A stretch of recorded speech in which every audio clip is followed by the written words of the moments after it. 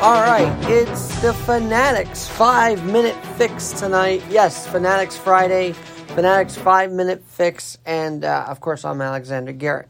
Well, tonight I want to turn my attention to this epic song, this sometimes epic, sometimes frustrating, and yet always beloved one way or another team from Queens, and that Tom terrific pitcher, you know, the one they unveiled the statue of last week outside Citi Field. Tommy was terrific, amazing baseball. Glendening was prolific. Bud and Sham and Agee stood the test. Well, to me, the 1969 Mets were what made the 60-year this team turn 60.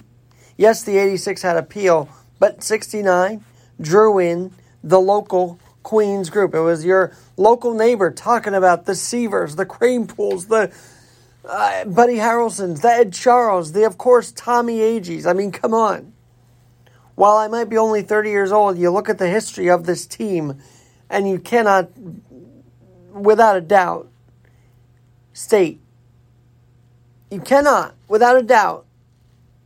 ignore the fact that the 1969 Mets made this franchise. And that one right arm on the mound from California, Mr. Tom Seaver, was the franchise. Every pitcher that the Mets ever bring in, they want to be like Seaver.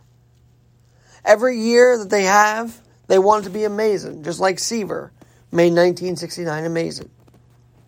While I have a lot of thoughts on the fact that Mr. Seaver was not honored properly, because I think that they should have had a statue for him way, way before he even had dementia. They should have named Seaver way, way, way before he had dementia. But you cannot dismiss this fact.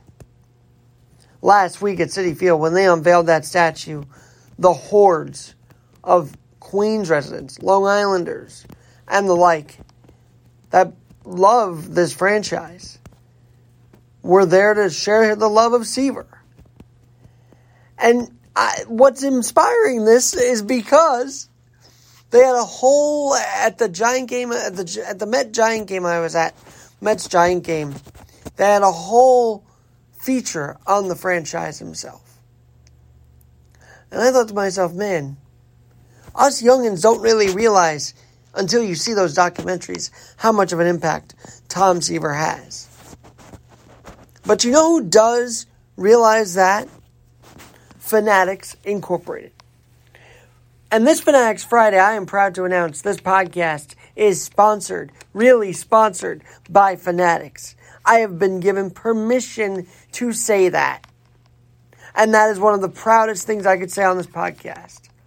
And my first item I want to draw you to in this sponsorship is a replica Tom Seaver plaque. What do I mean? From the Hall of Fame, by the way. What do I mean? Well, there's a Tom Seaver 10 by 12 inscription that's resting in the Hall of Fame right now, that could be yours for free, shipping anyways, but yours for only $30.